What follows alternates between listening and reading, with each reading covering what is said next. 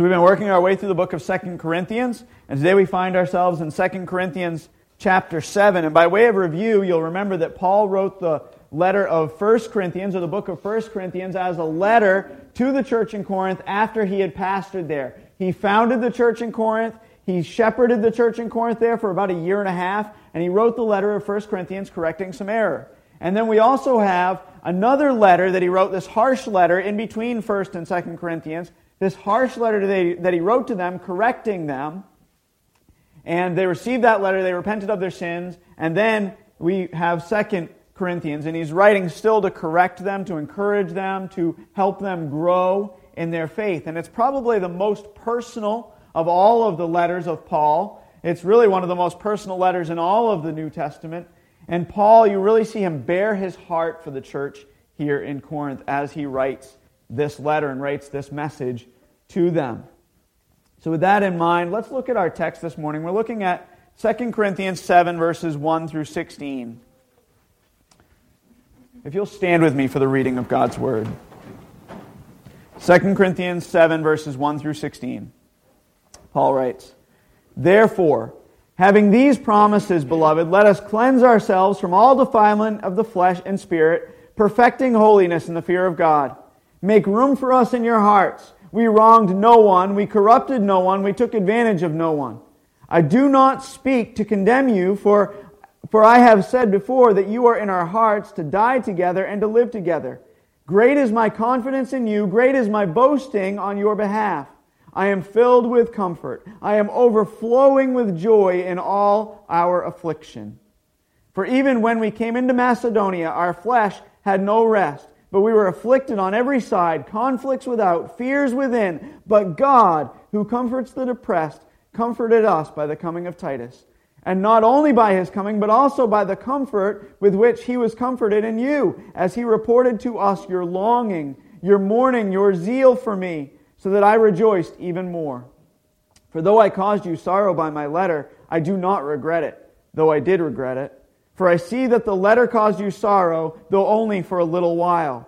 I now rejoice, not that you were made sorrowful, but that you were made sorrowful to the point of repentance. For you were made sorrowful according to the will of God, so that you might not suffer loss in anything through us. For the sorrow that is according to the will of God produces a repentance without regret, leading to salvation, but the sorrow of the world produces death. For behold, what earnestness this very thing, this godly sorrow, has produced in you, what vindication of yourselves, what indignation, what fear, what longing, what zeal, what avenging of wrong.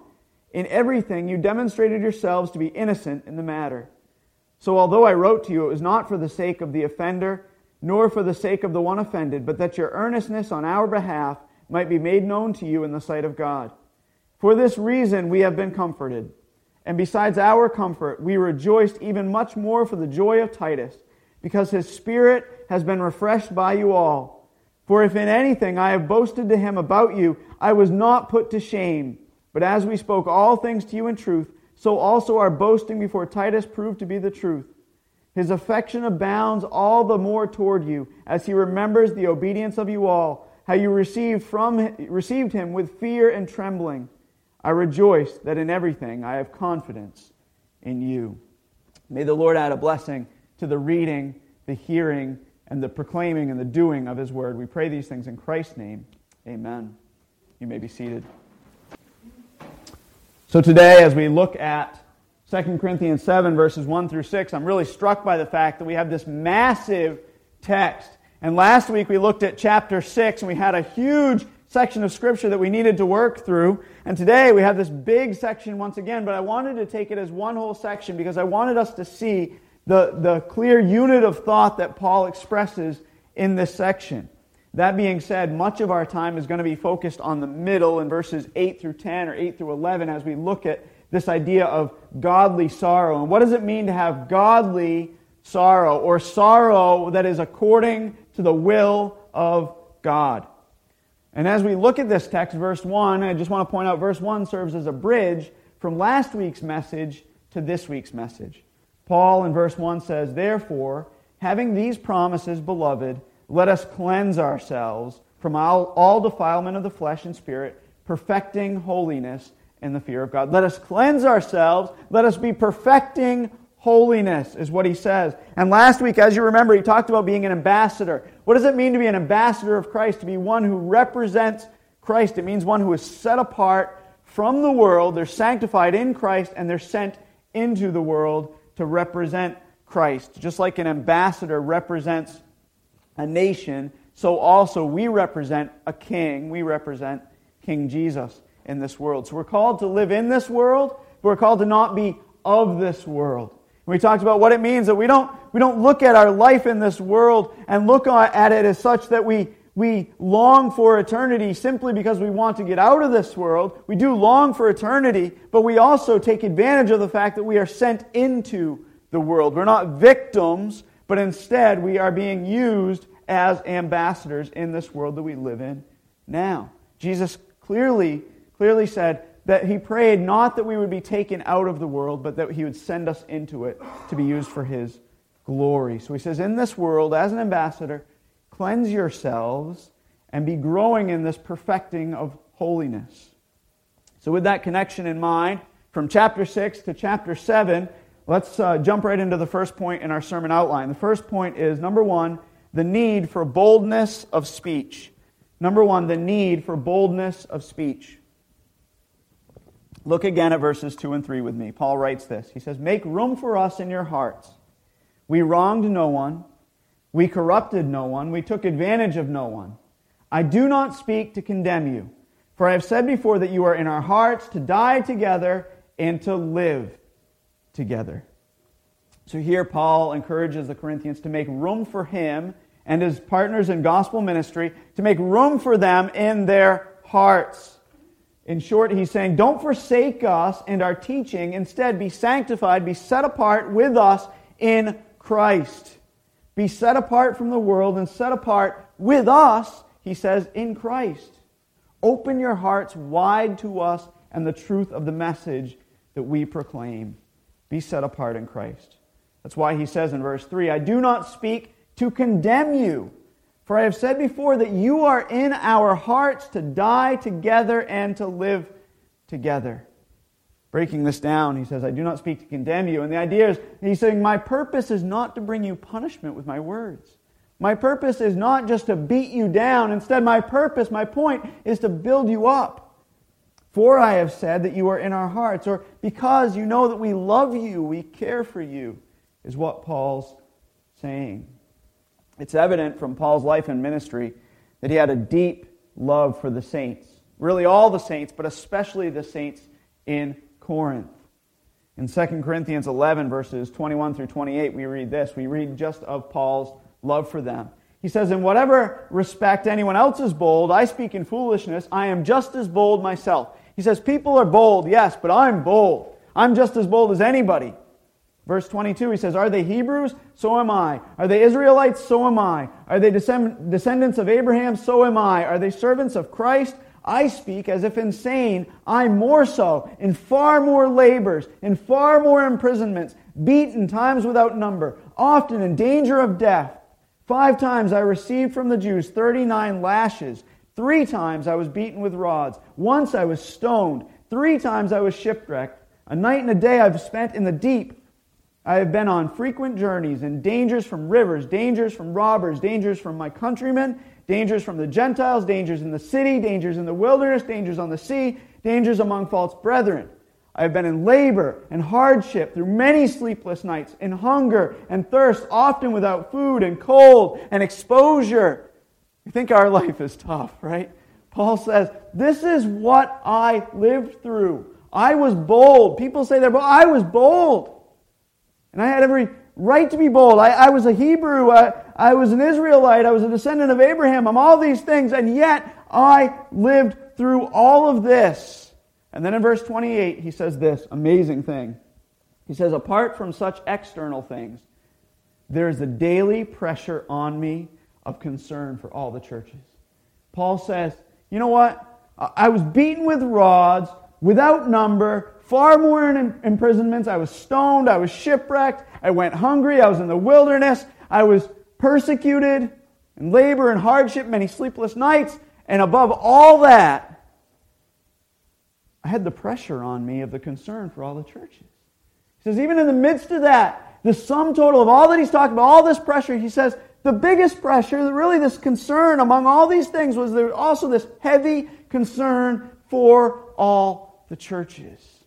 You see, Paul loved the saints. And Paul understood that all these things were temporary. That all the dangers in the city, dangers in the wilderness, dangers on the sea, going without food, living without shelter, that all those things were temporary. Paul had an eternal mindset. And what did he care about most? That the saints were growing in their walk with the Lord Jesus Christ. He wanted to see people know Jesus and grow in Jesus. And all those things were worth enduring if it meant that that was what was going to happen in the lives of people. Paul had a concern. That's why he can say, that's why he says, I don't speak to condemn you. I've said before that you're in our hearts. I love you. I care for you. Have I not lived that out? So getting back to verse 3 of our text, Paul says, I don't speak to condemn you. My purpose is not to bring punishment. But instead, I've said before that you're in our hearts. We love you. We care for you. 2, or in order that, he says in verse 3, in order that we may die together and live together. Now this phrase, to die together and to live together, is quite remarkable. One would expect Paul to say something like, to live together and to die together. We speak like that. We'd expect him to say, we love you, we speak because we love you and we want to live with you and die with you.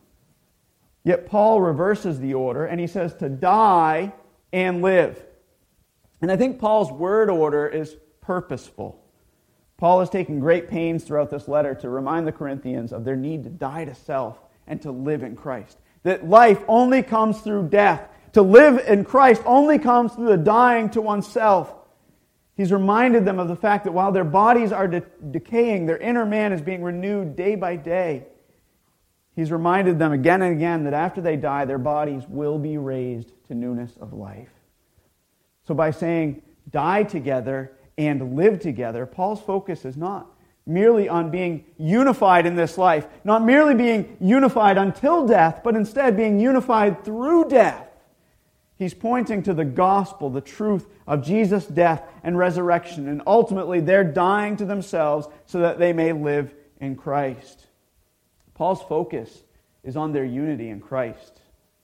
So hopefully, all of this is background, and hopefully I've communicated this somewhat clearly. The point that Paul is conveying in verses 1 through 3 is as ambassadors, we're called to be holy.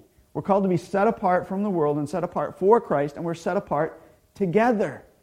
He says, so open your hearts to us, be united with us, be joined with us, for I don't speak to condemn you, but I'm writing because I care for you, and I want to see you united with us in Christ. So that's verses 1 through 3 in a very brief and often probably somewhat muddy nutshell. But then in verse 4 he says this. He says, great is my confidence in you. Great is my boasting on your behalf. I am filled with comfort. I am overflowing with joy in all our affliction. The New American Standard Bible does a bit of a disservice here by translating verse 4 as, great is my confidence in you. The Greek word translated confidence conveys the idea of boldness. And the Greek more literally reads, great is my boldness toward you. That's why I think the King James Version and the ESV do a much better job here. And Mark's already thinking, yeah, you're right. See, the King James Version does a better job here. The King James Version communicates this much more clearly. It says, great is my boldness of speech toward you. You see the difference? Great is my confidence in you. Great is my boldness of speech toward you, is what the King James says. And the ESV says, I am acting with great boldness toward you. It's Paul's boldness, Paul's confidence toward the people. He's speaking with boldness. See, Paul's care and concern for the church caused him to be bold.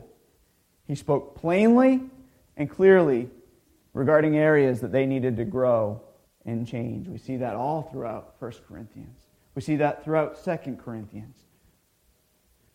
Though, as he recounts in his letters, it wasn't always easy for him to speak boldly. In order to understand this, we need to remember the events that Paul described in chapter 2. Think back a couple of weeks ago to chapter 2, where we learned that Paul sent Titus from Ephesus to Corinth with this harsh letter that we spoke of, and he was to deliver this letter, and Paul was eager to see how the church would respond. So he traveled from Ephesus to Troas, where he's supposed to meet Titus, but he's troubled because he doesn't find Titus there. He shows up in Troas, and Titus isn't around, and he's troubled by it. 2 Corinthians 2, verses 12 and 13 says this, "Now when I came to Troas for the gospel of Christ, and when a door was opened for me in the Lord, I had no rest for my spirit, not finding Titus my brother. But taking my leave of them, I went on to Macedonia." He says, I went on to Macedonia because I couldn't find Titus, and God had opened this great door for gospel ministry, but still my heart was troubled because I wanted to know how the Corinthians would respond. Would they respond positively to this letter? How are you going to respond to this letter that I sent you?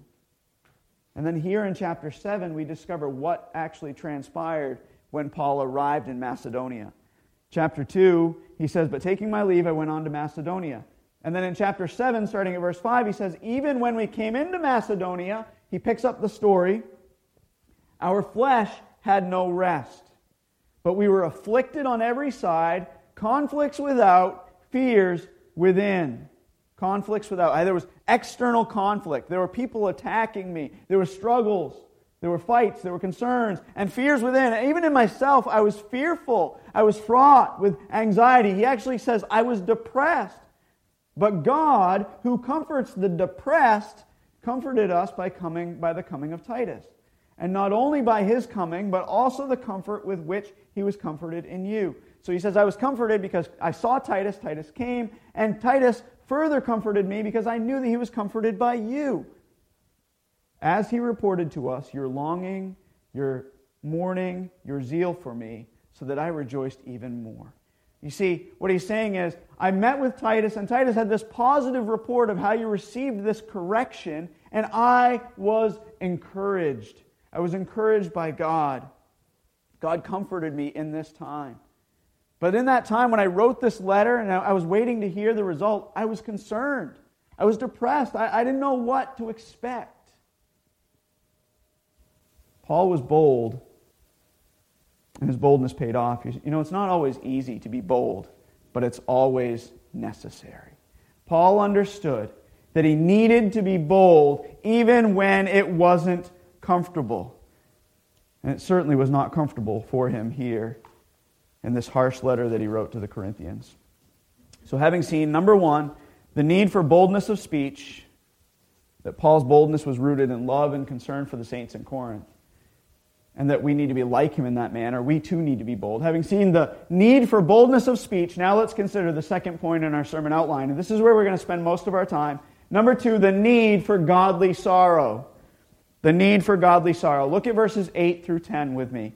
Paul writes, "For though I caused you sorrow by my letter, I do not regret it. Though I did regret it, for I see that that letter caused you sorrow, though only for a little while. I now rejoice, not that you were made sorrowful, but that you were made sorrowful to the point of repentance. For you were made sorrowful according to the will of God, so that you might not suffer loss in anything through us. For sorrow that is according to the will of God produces repentance without regret, leading to salvation. But the sorrow of the world produces death." He says, I caused you sorrow by my letter, and I don't regret it, though I did for a little while, but I don't regret it, because sorrow that is according to the will of God produces repentance. And that leads to life, and that's what happened when I wrote you this letter. Now, I want you to notice that from this text that sorrow, regret, and repentance are three different things in this text. Sorrow refers to pain or distress or grief. He says, "For though I caused you sorrow, I caused you pain, distress, I don't regret it. For I see that this letter caused you sorrow," right? And then there's regret. It's to feel sad, or to feel sad in such a way that it causes one to ask, why did I do that? Why did I do that? He says, I do not regret it. I'm not asking why I sent this letter anymore, though I did. When that letter went off, I questioned, was it the right thing to do? Should I have done it? What could I have done differently? He says, I regretted it. When I sent off that letter, I thought, was it the right thing? But now I don't regret it. Why? Because I see that it had its impact on you. So we have sorrow, pain, distress, regret, which is asking, why did I do that? And then repentance. The word repentance means to change one's mind.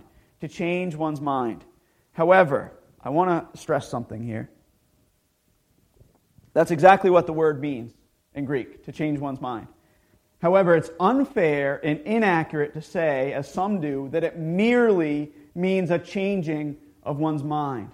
This is popular in churches today. It's a popular theology, and it's not a biblical theology, to say that it merely means a changing of one's mind. The Bible speaks of repentance in such a way that it always points to a change in one's way of life. And it does so, points to a change in one's life as a result of a complete change of thought and attitude. So it's a change of thought and attitude that results in an outward change. In other words, it's a change of thought that produces a change in action. This is clear from Scripture. It's clear in Luke 3, verses 8 through 14. Listen to the words of Luke 3. Therefore, bear fruits in keeping with repentance. And do not begin to say to yourselves, we have Abraham, our father, for I say to you that from these stones God is able to raise up children to Abraham. Indeed, the axe is already laid at the root of the trees, so that every tree that does not bear fruit is cut down and thrown into the fire. And the crowds were questioning him, saying, what shall we do? And he would answer them and say, the man who has 2 tunics is to share with him who has none, and he who has food is to do likewise. And some tax collectors also came to be baptized, and they said to him, Teacher, what shall we do? And he said, collect no more money than what you've been ordered to. And some soldiers were questioning him, saying, and what about us? What shall we do? And he said to them, do not take money from anyone by force or accuse anyone falsely, and be content with your wages. He didn't say, just believe. He said, believe and change. Bear fruits in keeping with repentance.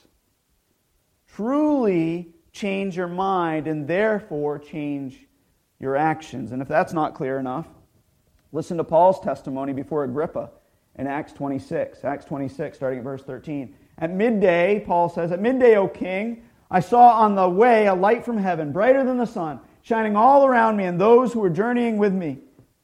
And when we had fallen to the ground, I heard a voice saying to me in the Hebrew dialect, Saul, Saul, why are you persecuting me? It is hard for you to kick against the goads. And I said, who are you, Lord? And the Lord said, I am Jesus, whom you are persecuting. Get up and stand on your feet. For this purpose I have appeared to you, to appoint you a minister and a witness, not only to the things which you have seen, but also to the things in which I will appear to you, rescuing you from the Jewish people and from the Gentiles to whom I am sending you, to open their eyes, that they may turn from darkness to light and from the dominion of Satan to God, that they may receive forgiveness of sins and an inheritance among those who have been sanctified by faith in me. He says, so King Agrippa, I did not prove disobedient to the heavenly vision, but kept declaring to those of Damascus first, and also at Jerusalem, and then throughout all the region of Judea, even to the Gentiles, that they should repent and turn to God. But he's not done. Repent, change your mind, performing deeds appropriate to repentance. He says, King Agrippa, I didn't prove disobedient. My message was to everybody, repent and turn to God. Change your mind about God, performing deeds appropriate to repentance. A change of thought which is followed by a change in action. You know, none of us would say that if a husband says, I don't love my wife anymore, that repentance is merely them changing their mind. That they leave their wife, they abandon their family, and then they go, well, I changed my mind. I do love my wife now. And then they continue to live apart from their wife and live in sin. That's not repentance. That's merely a changing of one's mind. Yeah, you know what? I do love them. And then they don't show or don't demonstrate fruit of that love. Or imagine a dad who abandons his children and says, I do need to care for my children. And then goes on never actually doing so. The Theological Dictionary of the New Testament speaks of the term metanoia, which is repentance, in this way. It says, it is radical conversion, a transformation of nature, a definitive turning from evil, a resolute turning to God in total obedience. It affects the whole man, first and basically the center of personal life, then logically his conduct at all times, in all situations, his thoughts, his words, and acts. Puritan Thomas Watson wrote this. He said, repentance is a grace of God's Spirit whereby a sinner is inwardly humbled and visibly reformed. There's an inward change which results in an outward action.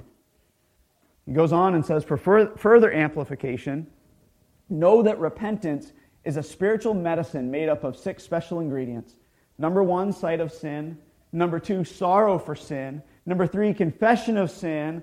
4, shame for sin. Number 5, hatred for sin. And number 6, turning from sin. It is not merely a changing of one's mind. I had a conversation with a man this week. I'm ashamed to say this. Somebody professes to know Christ and said to me, I know it is wrong, but I'm going to do it. I know it's wrong, but this is what I'm doing. And I thought, so you've changed your mind. That's not repentance. When I was 19 years old, God changed my mind about who He was, and that resulted in action. I was walking this way, and I didn't say, oh yeah, Jesus is God, great. Let's continue to go to the parties. Let's continue to do this. Let's continue to live my life the way I want to. He picked me up. He turned me around. And it was truly a gift of grace that He granted me that repentance. One more quote. Burkhoff, in his systematic theology, makes the argument that repentance, like faith, has intellectual, emotional, and volitional ramifications. He describes the intellectual element of repentance as a change of view, a recognition of sin as involving personal guilt, defilement, and helplessness. That is true. It is a changing of one's mind. But he goes on and says the emotional element is a change of feeling, manifesting itself in sorrow for sin committed against a holy God. And then the volitional element is a change of purpose, an inward turning away from sin and a disposition to seek pardon and cleansing. Folks, repentance that is missing any one of those 3 elements is not genuine repentance. So getting back to our text. Paul says, for though I caused you sorrow by my letter, I do not regret it. Though I did regret it, I questioned why for a time. For I see that the letter caused you sorrow, though it caused you pain, though only for a little while. I now rejoice. Not that you were made sorrowful, not that you were in pain, but that you were made sorrowful. You experienced pain and loss and discomfort to the point of repentance. You were grieved to the point of repentance. For you were made sorrowful according to the will of God. Or as many English translations say, you experienced godly sorrow, so that you might not suffer loss in anything through us. For the sorrow that is according to the will of God produces repentance without regret, leading to salvation. But the sorrow of the world produces death. Real quick, I want to read Genesis 19:15. Genesis 19:15 says this. I wasn't going to do this, so I didn't have this, have my Bible marked for this, but Genesis 19:15. When morning dawned, the angels urged Lot, saying, up, take your wife and your 2 daughters who are here, or you'll be swept away in the punishment of the city. So this is Lot. The angel tells him, you need to get up. Sodom is going to be destroyed. Sodom and Gomorrah are going to be destroyed. You need to get up. You need to leave. And then verses 23 through 26, we read this. It says, the sun had risen over the earth when Lot came to Zoar. Then the Lord rained on Sodom and Gomorrah brimstone and fire from the Lord out of heaven. He overthrew those cities and all the valley and all the inhabitants of the cities and what grew on the ground. But his wife from behind him, looked back, and she became a pillar of salt. She looked back. That's exactly what Paul is talking about when he says sorrow that is according to the will of God produces repentance without regret, without looking back. It's repentance that says, I don't want to go back there. I don't ever want to go back to where I was when I was 19 years old and walking in sin. It's repentance without regret. It's a changing of one's mind and one's actions. And don't get me wrong, this is not perfect repentance. It's not me saying I don't struggle with the old self. This is me saying, at the end of the day by day, by God's grace, I say, never, Lord, never do I want to go back to that. I've heard way too many testimonies where people have given their testimony and they've spent an hour and a half, maybe that's an exaggeration, but an hour and a half talking about all of their sin, and then at the end they go, oh, by the way, I got saved and now I know Jesus. And they seem to glory in the past. Their whole testimony is looking back on how bad they were. That's sad, folks. Sorrow that is according to the will of God. Godly sorrow says, I am sorry for my sin, and I've turned from it. I'm walking now in truth without regret. I don't want to go back. That leads to salvation. Godly sorrow produces repentance. And notice, by the way, that sorrow, or that repentance is different than sorrow. Godly sorrow, says Paul, produces repentance. Don't hear me say that godly sorrow and repentance are the same thing. They're two different things. We used to tell our kids when they were little, they would say they were sorry, and you know what we would say? You should be sorry. Right? Whenever in our house the rule is if somebody says they're sorry, we say you should be sorry if they did something wrong. And then we say, will you please forgive me? We ask for forgiveness so that we can show, I am sorry, but I'm also trying to turn away from this. I am repentant. Godly sorrow produces repentance, which leads to salvation. Worldly sorrow leads to death because it lacks repentance. In the church, there's way too much easy believism. This is all you need to do is change your mind about Jesus. Jesus is the Savior. Jesus died for your sins. If you believe that, you'll go to heaven. So walk an aisle, say a prayer, and then continue to live your life the way you want to live your life, and you'll be saved. That is not the gospel. The gospel speaks again and again and again, a genuine changing of one's mind, producing repentance. Continual repentance, by the way. I'm constantly turning away from my sin. Quickly, I know I said this before, but quickly again, Matthew 26. I want to read an account of two men who were sorrowful. One experienced godly sorrow that led to repentance and ultimately life. And the other experienced worldly sorrow that led to death. Matthew 26 and the start of 27. 26:69 says this, Now Peter was sitting outside in the courtyard, and a servant girl came to him and said, You too were with Jesus the Galilean. But he denied it before them all, saying, I do not know what you were talking about. When he had gone out into the gateway, another servant girl saw him and said to those who were there, This man was with Jesus of Nazareth. And again he denied it with an oath and said, I do not know the man. A little later the bystanders came and said to Peter, Surely you too are one of them, for even the way you talk gives you away. Then he began to curse and swear and said, I do not know the man. And immediately a rooster crowed. And Peter remembered the word which Jesus had said, Before a rooster crows, you will deny me 3 times.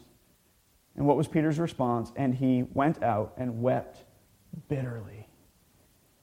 He experienced sorrow. And we know that Peter's sorrow led him to repentance, a change of mind that produced a change in action. Peter became one of the greatest evangelists. Peter proclaimed the name of Jesus. He turned from that sin. And then immediately after that, and I do not think this is a mistake that Matthew puts these two accounts side by side. Immediately after that, in chapter 27, verse 1, it says, Now when morning came, all the chief priests and the elders of the people conferred against Jesus to put him to death. And they bound him and led him away and delivered him to Pilate the governor. Then when Judas, who had betrayed him, really not that much different than what Peter did. One was verbally, the other maybe a little bit more outwardly, but he betrayed him and saw that he had been condemned. He felt remorse This is Judas. He felt remorse and returned the 30 pieces of silver to the chief priests and elders, saying, I have sinned by betraying innocent blood. But they said, What is that to us? See to that yourself. And he threw the pieces of silver into the temple sanctuary and departed, and he went away and hanged himself. He felt remorse, seeing that he had betrayed innocent blood. He was sorrowful. But Judas, unlike Peter, was not repentant. His sorrow didn't lead to life, but instead to death. Jesus in John 17:2 calls Judas the son of destruction and says that he died in his sin. His sorrow was a worldly sorrow. It was a sorrow that he got caught. It was a sorrow that he did it, but it wasn't a sorrow that caused him to change his behavior, to change his actions. So having seen the need for boldness of speech and the need for godly sorrow, let's real briefly look at the remainder of chapter 7 and see how God used Paul's boldness of speech to produce godly sorrow in the Corinthian believers. Verse 11 of chapter 7, he says, For behold, what earnestness this very thing, this godly sorrow has produced in you. What vindication of yourselves, what indignation, what fear, what longing, what zeal, what avenging of wrong, and everything you demonstrated yourselves to be innocent of the matter. He says, this boldness of speech that I proclaim to you, it produced godly sorrow. And then, in verses 12 through 16, he says, that's why I wrote to you in this way. That's why I was bold. He says, so although I wrote to you, it was not for the sake of the offender, nor for the sake of the one offended, but that your earnestness on our behalf might be made known to you in the sight of God. He says, I wrote these things, I was bold so that so that in you would be produced a godly sorrow, a sorrow that led to repentance.